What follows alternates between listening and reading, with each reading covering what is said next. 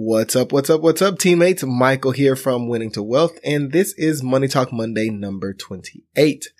And as you can see, it's not Monday at the time of this release. And that's because this morning I woke up with this idea to do this special episode for Father's Day.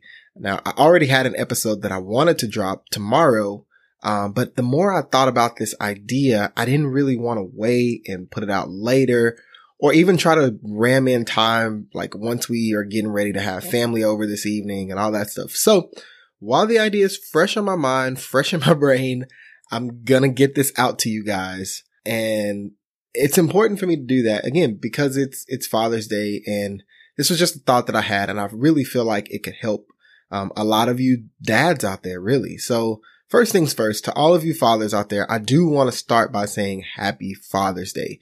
And hopefully your day is filled with joy, it's filled with love, and it's filled with like some great, amazing food that you didn't have to grill yourself, right? So jumping in on Tuesday, April 10th, 2018 at 7:16 a.m. after over a full 24 hours of labor, I became a father to my little girl, Allison. And it was one of the best dang moments of my life. And like the moment I laid eyes on her, I broke down into tears. And the reason for that was just because we had just gone through so much during Taylor's pregnancy, from just being considered high risk and then having all the extra appointments to being told that Allison may have a heart defect and that, you know, she might need a pacemaker immediately after birth. And that happened at our 20-week anatomy scan. And so there was this time during the pregnancy where we were having almost 3 appointments a week, and it was just a lot, right? And I mean, it wasn't just the stress of Allison's health that was a lot. It was also having to take so much time off of work, and having to deal with the work drama that can come with, you know, being off 3 times a week. Because it was so stressful, I didn't want Taylor to ever feel like she was going through that alone or that I wasn't present. And so it was important for me to be at all those appointments. And so I never wavered on the fact that my family comes first. And as a matter of fact, I think I only missed 1 doctor appointment, and that was before the anatomy scan. And that was because I just had to take this trip to Pittsburgh that was already booked and scheduled and all that. But as we got closer to the 3rd trimester, I started asking my employer at the time, about paternity leave and just really trying to get things sorted and set up so that everything went smoothly while I was out. And so I'm requesting info. I'm reaching out to my manager, and essentially like I'm not hearing back on anything. And so finally I get pretty fed up, and I just went directly to HR just to learn more about the process. And it was then that I was told that there was actually no paternity leave in place, and that if I wanted to take time off, I'd have to use all of my PTO, and then I could start taking unpaid time off. Now, because of everything that had gone on with the pregnancy and all the appointments and all that, I only had like barely like 2 weeks of PTO left by the time Allison was born. And so here's the thing. I knew that with Taylor's lupus, she could go into this huge flare after giving birth. And so I needed to be ready really at any moment to be like full-time dad and like full-time caregiver at the same time. And I just knew that it would have been impossible to do this while working full-time. So that's part of the reason why I was just like, well, 2 weeks, that's just not going to work. And I, honestly, I felt a little trapped, and like I didn't really have any options that were in my family's best interest, right? So it was like either, you know, I take the 2 weeks of PTO and now I don't have time in case something happens. Plus I'm unpaid right now. It was just a lot to really sort through and deal with. And a side note, when Allison was born, like I started getting these phone calls. It felt like every other day from my manager and other leaders in the company. And it would kind of start off like, you know, this short, like, oh, congrats, man. That's so exciting. And like the whole little fatherhood talk. But then these conversations would, quickly shift, like maybe a minute and a half in to, so have you decided when you're coming back to work? And that whole process of literally being bombarded by managers in my company, like every other day while I'm managing, you know, my daughter whose blood sugar is super low, my wife who's recovering from pregnancy with lupus, and I'm balancing all this. And then I've got these dang phone calls. Like that whole process really turned me off to that company. And it was a huge reason why I left a few months later. But back to the story. So as Taylor is in labor at the hospital, I start thinking about life and being a father, like in a different lens, right? Like we had been financially responsible. I mean, we were debt free since 2016. So this is 2 years of, smart financial decisions. So we were in a really good spot.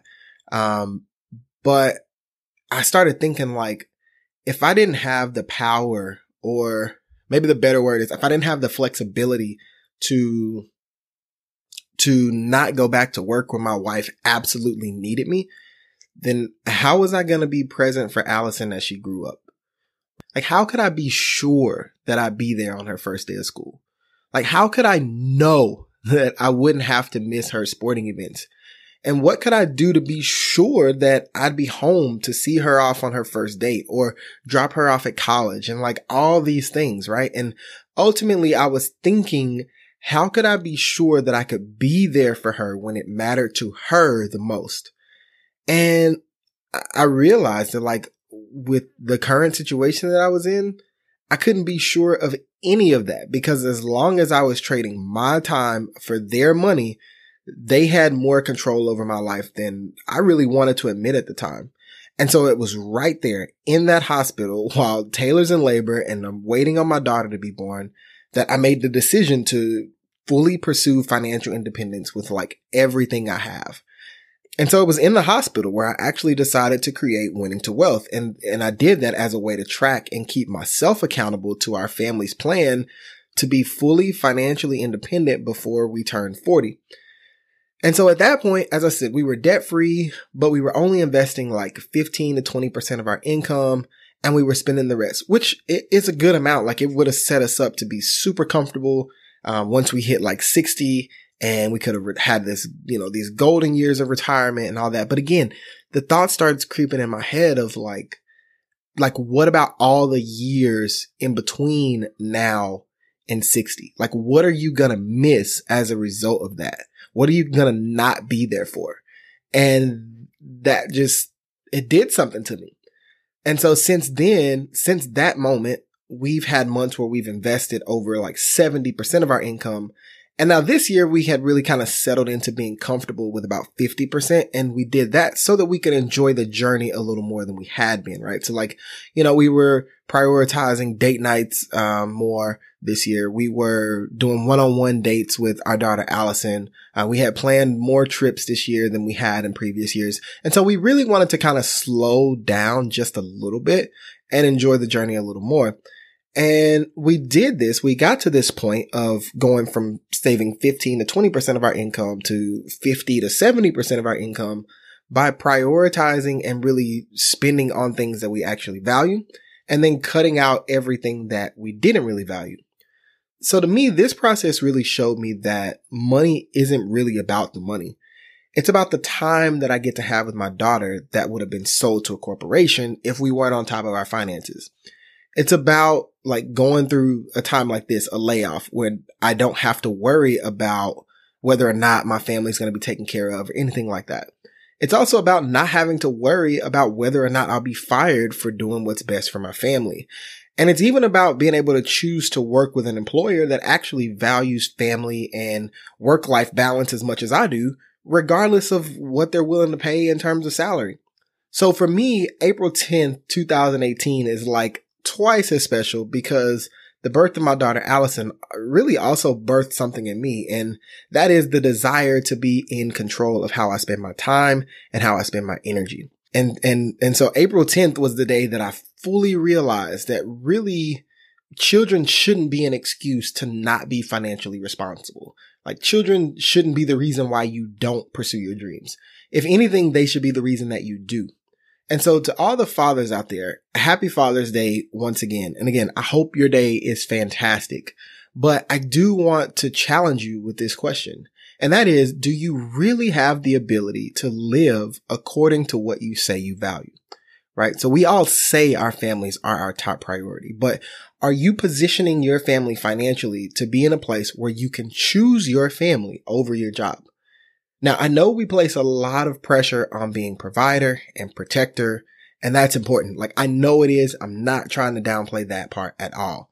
But providing your children with the gift of your time is just as important, right? And so is protecting the relationship you have with your children by just being there and being fully present when you're there. And so one way that you can have more control over just how present you are is to use the money that you've earned to buy your time back. And we do this by making smart financial and investment choices over time.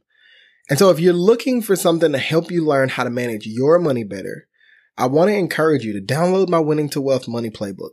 It's free and it lays out the exact steps that I've taken to get to where we are today, which is consumer debt free with a 6-figure net worth that allows me to choose just how much time I get to spend with my family at any given moment. And you can find that over at winningtowealth.com/playbook. Also, be sure to hop in my private Facebook community. I'll be hosting a live Q&A this Tuesday night at 7:30 p.m. Central Standard Time. So that is Tuesday, June 23rd, 7:30 p.m. Central Standard Time. I will be hosting a live Q&A in my Facebook group. You can find that over at winningtowealth.com/teammates. That is winningtowealth.com/teammates. But hey, that's all the time I have. It's Father's Day. I've got to get back to my family. So until we talk again, keep racking up those wins one at a time. Take care.